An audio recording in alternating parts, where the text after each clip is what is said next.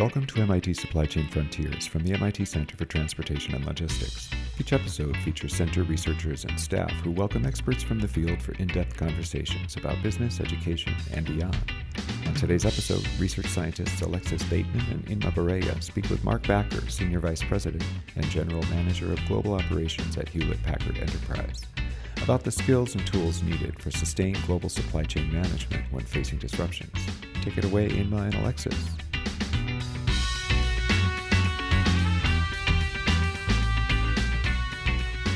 Today, we're really fortunate to have Mr. Mark Backer, Senior Vice President and General Manager of Global Operations for Hewlett-Packard Enterprises. Thank you so much for joining us today and welcome. Thank you, and good morning, good afternoon, good evening, maybe in some cases to everybody. It's my pleasure to be here. Yeah, so Mark, would you like to kick it off and introduce yourself and give a brief overview of HP? I lead global operations for Hewlett-Packard Enterprise. Hewlett-Packard Enterprise is a spin-off of the original Hewlett-Packard company, founded in 1939 by Bill Hewlett and Dave Packard, considered as the founding fathers of Silicon Valley.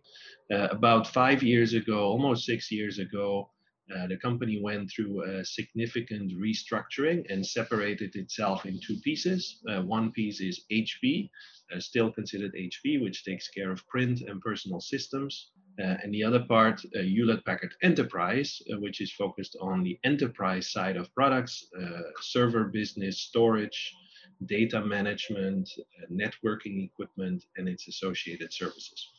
That's the area where I work. And lead the Global Operations organization. Global Operations is a combination of what is considered customer operations, everything front end, taking care of order management activities, quoting, pricing, and so on. And then there is what you could call classic supply chain activities, a part of Global Operations. And classic supply chain activities include planning. Everything around planning. Planning is everything. We can talk more about that as we continue the dialogue, but fulfilling the product, logistics, engineering is included in that, sourcing. So true end-to-end supply chain activities fall under my responsibility. We are here to support the business. We're here to support customers. On the front end, the customer operations piece, we are here to support the business to be successful. When they sell product, we want to make sure that customers get their products, delivered. Because the reality is, if you sell but you do not deliver, the company doesn't make any revenue or doesn't make any profit off of it, because a customer doesn't pay for something he doesn't receive. It's the most exciting part of the business, because you are in the middle of everything and touching every part of a company. From a front end, engaging with customers, to being involved in manufacturing and sourcing, supporting the P&L performance of a business, and so on. So, thank you, Mark. Thank you for the great introduction to HPE and also for the passionate defense of the supply chain management space, which I could not agree more that supply chain is so relevant for the business and how it connects everything and how it's so interesting to work in that space. So now let's dive into some questions. So can you talk a little bit more about some of those applications, forecasting, inventory management, transportation management, and how they impact the top and bottom line of your business? I said planning is everything, and that truly is the case. Not to minimize, marginalize, the importance of other domains or functional areas in a supply chain environment. But it starts with a plan, and it's fairly simple.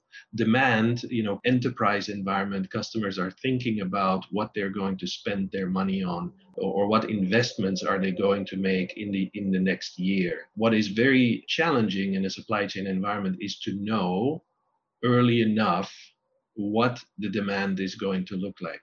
What are customers going to order from us? And when you think about a tech product, whether it is a PC or a printer, or in our case a server, there is a lot of components that go in there. There is memory chips, there is processors, there's motherboards, there is storage device, hard disk drive or solid state drives, network cards, all those things, make up a product, and you need to know how many of those parts you need where in your supply chain, in your manufacturing network. If you are wrong, if you plan it wrongly, so you do not have enough parts, you get customer orders that you cannot fulfill within a certain period of time. If you have too many parts, at the end of a period, you sit on inventory, which has a value, and that value sits on your balance sheet, is a drag on your cash conversion cycle, on your cash flow performance for the company, which if you are a private company, you may be able to handle it depending on your financial statements and how much cash you actually have available. But if you're a publicly traded company, that can be an influencer in the performance of your stock on the stock exchange.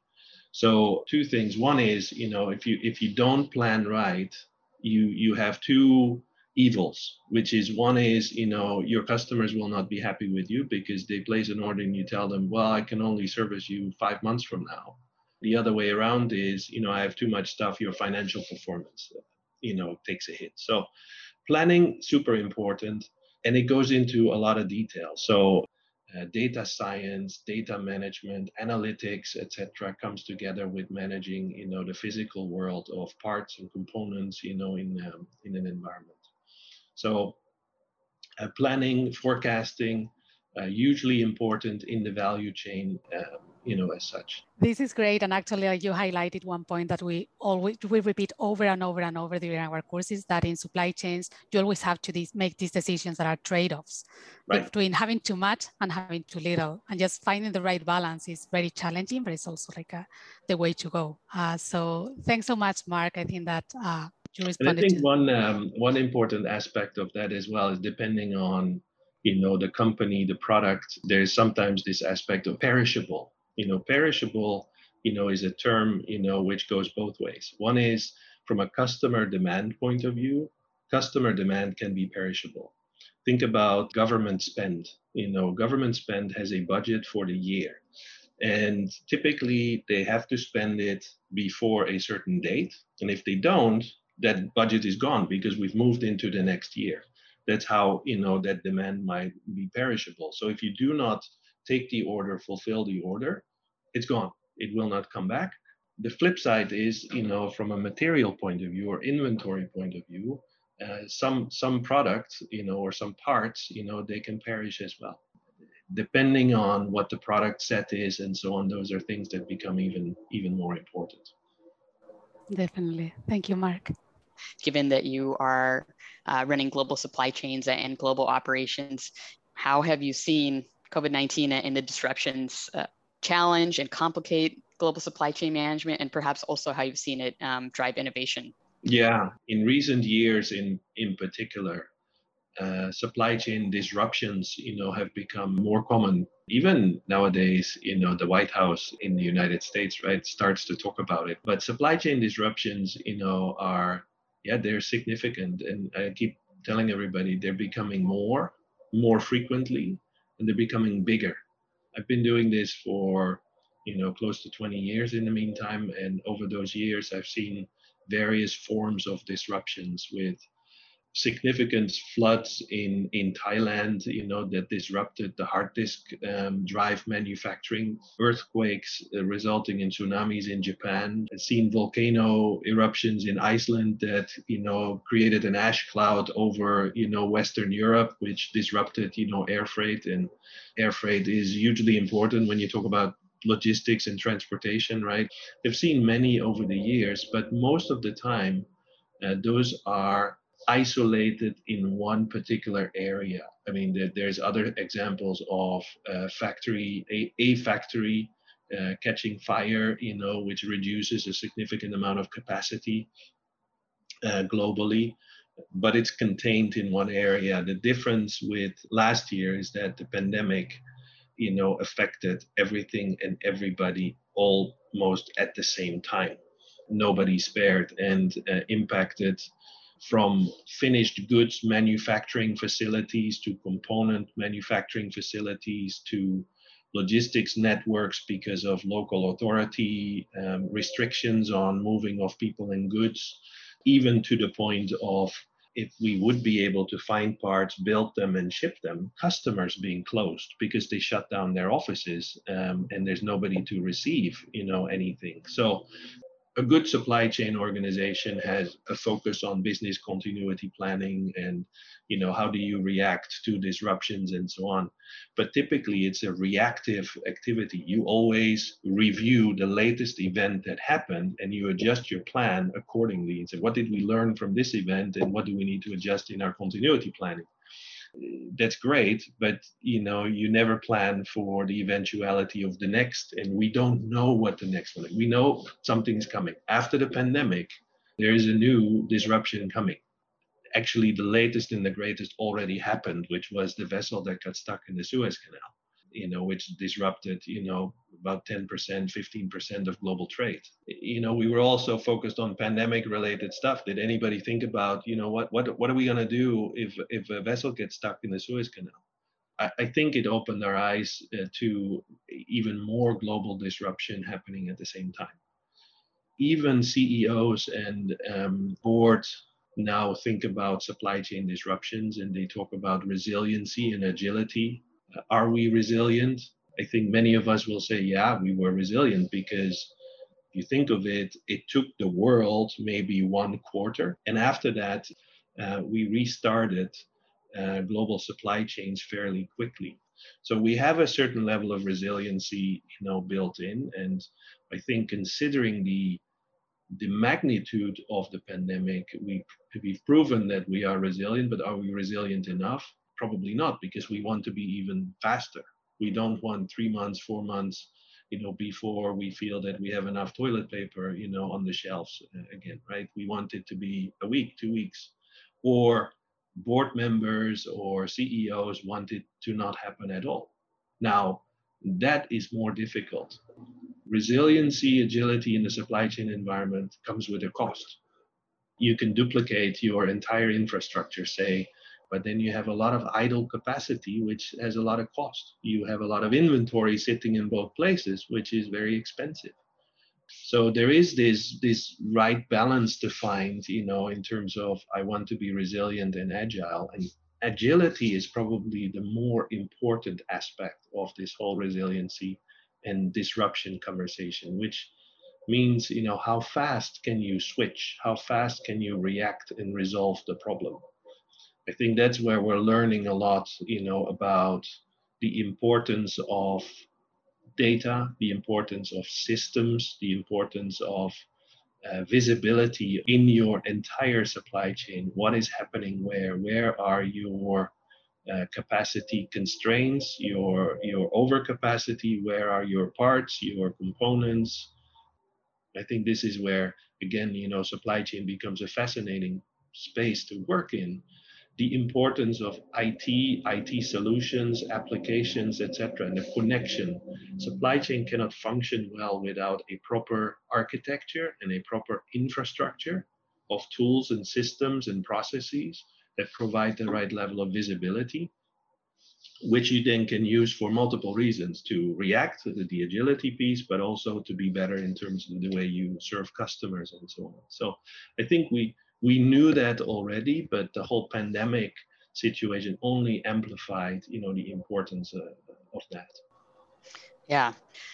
One dimension that you mentioned was now that the supply chain has, the clearing of shelves and those physical manifestations of that disruption, it's escalated it to conversations that may not have existed before, such as at the C-suite level or, in the White House. And of course, my dad finally knows what a supply chain is. So do you see that recognition of the criticality of supply chains changing the dynamic of the investment of resources to plan? Absolutely. I think, the importance of supply chain, or recognition for supply chain as a critical business process, if you want, increased substantially, during pandemic, but actually it started already before. There's, several events that triggered, reactions from, CEOs and boards of companies, etc., which was more not so much pandemic related, but global trade and trade tension related. The introduction of import duties or tariffs on products manufactured in China created a significant wave of reactions, particularly in the United States, companies, headquartered in the United States, U.S. companies, they have a significant portion of their business depending on the revenue they make in the United States. For many years enjoyed zero import duty, zero tariffs, on their products. All of a sudden, it became 15%, 25%. And that's a huge impact, right? If you think of it, all of a sudden you have 25% more cost. And if you don't plan for it, and consumers that buy those products not necessarily want to see prices go up by 25%, because of it. So that created, already a lot more interest, in the whole concept of supply chain and other dimensions as well. But pandemic, again, amplified some of that. As the global operations lead, I report to the CEO. I'm a member of the executive leadership team of the company. Take it 5 years ago, 10 years ago, the supply chain leader would probably be sitting in a level 2, level 3 part of the organization, doing more or less the same thing. But the impact in multiple areas has triggered the attention of leadership teams and boards and so on. And like you said, including politics.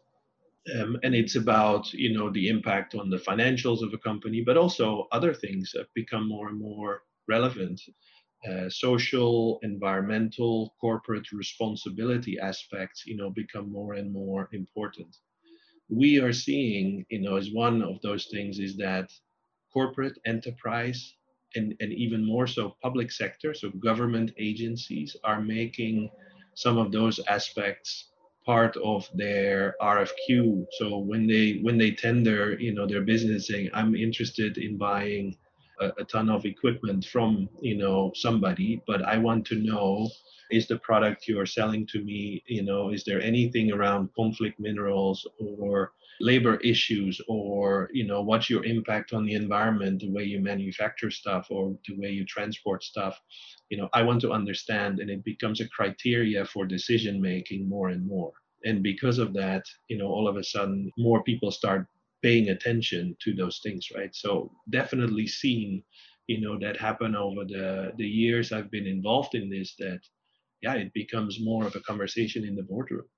Mm-hmm. And again, like I said, the most recent, example of that is in the tech industry. There is another issue happening right now, which is the semiconductor shortage, right? Or the chip shortage you read about in the news, due to significantly more demand or recovery after pandemic happening faster than anybody anticipated, but also more sectors, needing those chips. Automotive, cars nowadays, have a lot more technology in them than they used to maybe 10, 15, 20 years ago. Smartphones, keep growing. People working from home, studying from home, all need laptops, and more so than ever before. We have the switch from 4G to 5G on smartphone, on telecom, which comes with IoT, right? Internet of Things. There's more devices that can connect and they can talk through mobile networks. So more and more of those chips required. Now there is a shortage. Everybody is, concerned about it. Automotive plants, are down. They're not producing as many cars as they can. They have millions of backlog because they're missing a 25-cent part. That's it, right? A whole car cannot be finished because they're missing one 25-cent part. And so that has led to President Biden, doing a workshop with leaders from the tech industry to talk about how can we fix this problem. We need to invest in the United States because we need to reduce that dependency. So you see how, supply chain as a concept, as a practice becomes more and more relevant, more important, and enters, a whole range of new discussions. It's exciting. Living that shortage, is not so exciting, but, like I said, if it's not this one, it will be something else, in the years to come. So. Great. So let's continue with another question. And I think this one connects very well with something you mentioned earlier, Mark. All these eruptions we've seen in the past year and the other ones you mentioned, right? We've seen that has driven innovation and also digital transformation in many companies. So could you share a little bit how has HP innovated and built more resilience just through implementing more digital technologies? Yeah. Super trendy supply chain disruptions, resilience, agility, super trendy words, right? Digital transformation, also very trendy, but very important. Actually, from the company perspective, Hewlett Packard Enterprise, there is the two parts, right? The job I have, that requires digital transformation and a solid architecture and infrastructure to support that, but the company sells solutions that help do digital transformation for companies, right? So it's top of mind for me from multiple aspects. What have we done? There's a lot of development in new systems and capabilities. The backbone of any supply chain and operational environment is the ERP system, enterprise resource planning.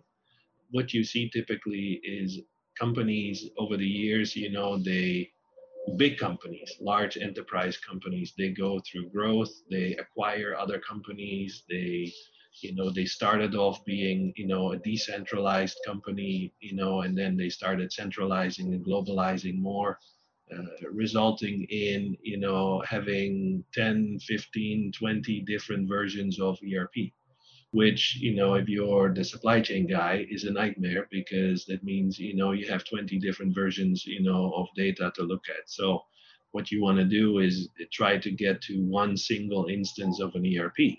But one single instance of an ERP in a global company that runs billions and billions of dollars in transactions through it is also a challenge, because then you get into performance issues and, and so on, right? So, but a lot has happened over the years with large companies like SAP and Oracle, developing new state-of-the-art 2021, 2022 style solutions there. So what we've done, as have others, migrated our ERP system to the latest version. That's tricky because, as I said, it's the backbone of the company. And so, it's like open heart surgery, what you do, because you're running your shop and you're trying to put something new in place. You still have lots of customers that place orders that need to be fulfilled and so on, right? So those are exciting things. So that's one. The other one is investments in the planning solutions, demand planning, forecasting, and so on, investments there. But I think the most impactful and where there's a lot of development from a digital transformation and investments in IT infrastructure architecture is the capturing of data. The biggest challenge, in a supply chain environment is that it's end to end, right? You go from customer demand, which talks about a unit. A sales guy wants to talk dollars. The manufacturing guy wants to talk units. The sourcing guy wants to talk parts. I don't care about how many finished goods, you're talking. I need to know how many hard drives, how many processors, how many network cards I need to go buy and which ones. The logistics guy doesn't care about that. He cares about kilos.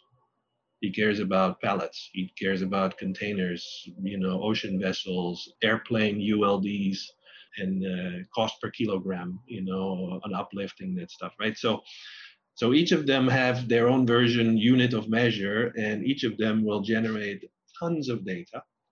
And if you then have, my logistics data in one database with those units of measures, and I have my planning database and I have my manufacturing database, how do I take all that stuff and aggregate it and make some sense out of it from an end-to-end, left-to-right perspective, right? That's where there's a lot of opportunity, a lot of investment as well. Visibility is hugely important, and huge investments, creating networks whereby you hook up suppliers and logistics providers and manufacturing partners, etc. You hook them up into a network where all that data comes together, and then you put this layer of data analytics, data science, and now we go into the artificial intelligence, machine learning, that can help a ton. That's the next evolution if you think about digital transformation. We're investing in from a demand planning forecasting point of view is that we have a lot of historical data. What algorithms can we develop that will help us to be more accurate in our forecasting? Thanks, Mark. Yeah, I think like digital transformation is a huge challenge, and anyone that is like trying to make it happen in their company know that it is. Yep, that's right. Yeah, I thought that was really fascinating. Just kind of putting in sort of those, sort of that singular objective of each of those roles, right? That they need to get their job done, but really to make supply chain effective, you have to look across all those functions and put them together. So you touched on it a little bit earlier, but something near and dear to my heart and many is the shift to sustainability and supply chain. We've seen clearly there's a push for sustainability, broadly in business, but the centralization and strategicness of supply chain, owning sustainability, driving it across the value chain. Can you talk a little bit about how you've seen that and what do you think it means for some of the professionals we have on the line? Sustainability again has different aspects. There's a social aspect to it. There's an environmental aspect to it. I engage with a fair amount of peers of mine, practitioners in different companies, even different industries. And everybody, it's just simply, everybody realizes, like us in our daily lives, we've become a lot more conscious about, the impact we all have on planet and the role we can and need to play. And there is, one big truth, which is in the supply chain environment, supply chain has a huge impact.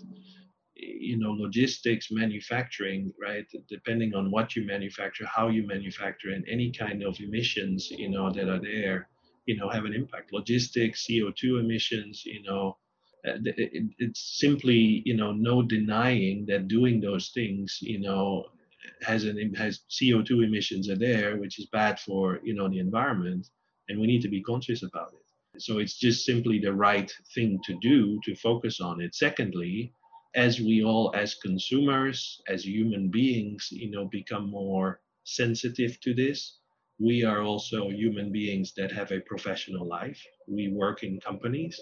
We are people that become decision makers in these companies. And as we become more sensitized and conscious about, the impact, we build that into the decision making process of what we buy.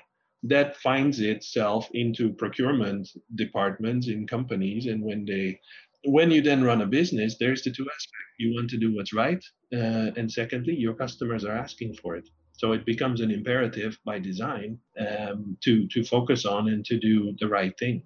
That's mostly, the most sensitivity is around the environmental stuff. But for us, in the larger HP company and Hewlett Packard Enterprise now, for many years, we've also been very concerned about labor conditions.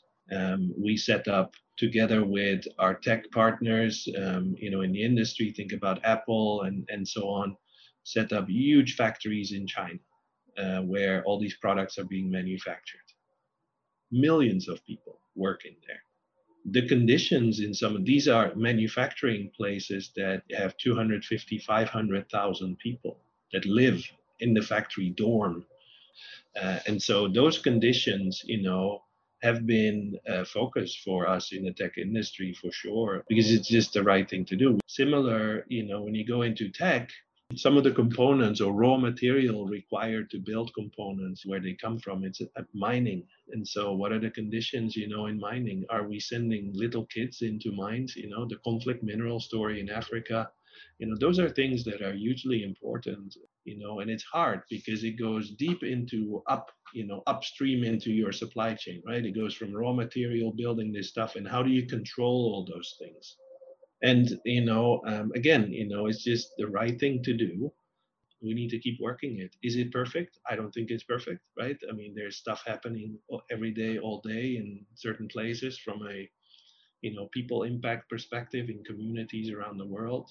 From an environmental perspective, it's a challenge, right? Because we all want stuff, to be built, and we want it cheap and we want it fast, and then it's easy to cut corners, but it has an impact, and we need to be conscious about it, and we need to find ways, all of us together, on how we solve that problem. Yeah, that was really well said, really interesting. I think the social side is critical to our supply chains, and is sort of a hidden issue that people really don't understand about some of the conditions that are deep in supply chains that are at the raw material phase of mining and production. And I think it was just really great to kind of look at the big picture of sustainability, that it's all encompassing. And there is this aspect of cost that comes into play. One big problem where probably many of us are aware of is the amount of plastic in ocean, right? Huge opportunity that provides a huge source of material to collect it, right? To melt it and to reuse it as resin, becoming plastics, for products and so on. But it's cheaper, to pump oil out of the ground, make resin, virgin resin as they call it, and use that. It's cheaper than to go out into the ocean, collect all this stuff. Then you need to melt it, you need to clean it because it's not, virgin. So colors, things like that. We've had this big debate in the company, in our printing division about, building white printers. And, you take virgin plastic, you can make it as white can be. You use recycled plastic, getting it white as white can be is practically impossible because there's contamination in it, one way or another. And the amount of time you would have to clean it and filter it and so on is just not practical, not possible even. But then the question becomes, as consumers, right? How important is it that printer is white as white can be, or is it okay if it's a little bit less white? Or is it okay, to pay $5 more so that we can collectively, go out, collect all these bottles, plastic, from the ocean, etc., recycle it and so on. And those are, the really fundamental societal questions, that we struggle with, because many of us as consumers, if you're not involved in it, you just don't know, some of these practicalities of it or the differences, right? Yeah, absolutely. A great way to frame it. Emma, do you want to grab some questions to start with so we can get a few questions before we end? So let's start with this one. So what is one of the skills you consider most valuable for someone working in the supply chain? I think there's multiple skills that I think are important.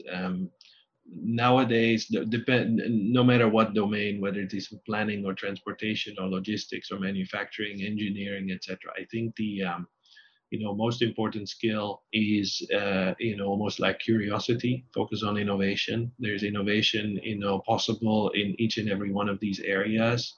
Innovation with a customer mindset, right? Focused on what will help our customers be more successful.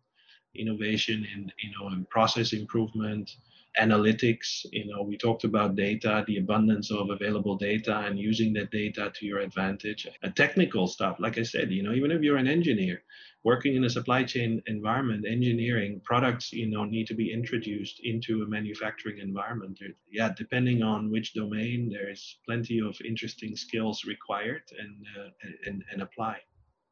Okay, so data literacy and like skills, innovation, and customer-centric would be like three of the pillars. And then, of course, beyond that, like many other skills. Thanks, Mark. Alexis, would you like to pick another one? Yeah, absolutely. So Darjat asks how resiliency was implemented in your supply chain during the pandemic and now into the new normal. So we did another round of working with our manufacturing facilities and partners and suppliers on, taking a look at their business continuity plans. We revisited areas where we felt, we might be single sourced. We looked at, our system capabilities to transfer quickly from one location to another. Because sometimes, people think that it's easy, just move manufacturing of product A to another location. But if you don't have your system set up, don't have your products set up in the system on what the bill of material is to go build, that product. You can move the material, but the line worker doesn't know what to do with that order because he doesn't see it in his system, right? So we looked at things like that. Relooked obviously again at all the locations around the world, where they are and are they more susceptible to disruptions than other places. There's more, because as I said, this has opened our eyes to a whole new concept of disruptions when it happens everywhere at the same time, as opposed to one single area, that is affected. So more that can and needs to be done. So going back to the digital transformation discussion that we started earlier, what is the approach or your approach to increase adherence to the new tools and processes that you're implementing? You talk about the challenge of bringing everyone together in the new ERP system. So how are you actually incentivizing people to make this move? So there's two parts to it. One is, when you go through those mega transformation activities and you implement new systems, one of the important aspects of the process or the project itself is to switch off the old one. So, you transition and you migrate over to the new one. And once you're done and everybody's on the new one, you switch off the other one so that nobody can go back, because that would be a disaster. And the second one is the new systems, new ERPs, they're designed and developed in a way most of the time that they guide the process, right? So it's built on a business process, or a business process is built on the systemic capabilities. In some cases, these things become a lot more rigorous. So depending on what you do in the process, you sometimes don't even have a choice. And then it's change management. With these big transformations, management of change and, helping people to migrate over, change is hard. We can talk for another hour about, change management of change. How do you do these big projects, right? And how do you get people to adopt and adapt to change? It's hard. It's really hard because people are used to something, and you give them something new or something different, and to migrate over is always a challenge. Some people are more eager to do that kind of stuff. Some people are more conservative and say, I just like the way things are today, and you need to manage that very carefully. Absolutely, that's really helpful. So supply chains need to be agile, and people as well. And so That's learning right. and upgrading all the time. Any final words for our professionals, Mark, and as we sign off? No, it was my pleasure to be here and cover some of these fascinating and interesting topics. I enjoy talking about these things. I enjoy being a practitioner, and I hope it was helpful. We so appreciate your time, and yes, super fascinating for us and all those that were on the line. So really, really thankful for your time, and everyone have a great day. Have a great day, and thanks for sharing your passion, Mark. Thank you. It really came through.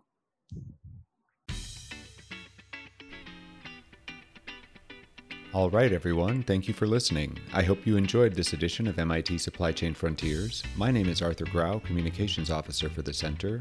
I invite you to visit us anytime at ctl.mit.edu or search for MIT Supply Chain Frontiers on your favorite listening platform. Until next time.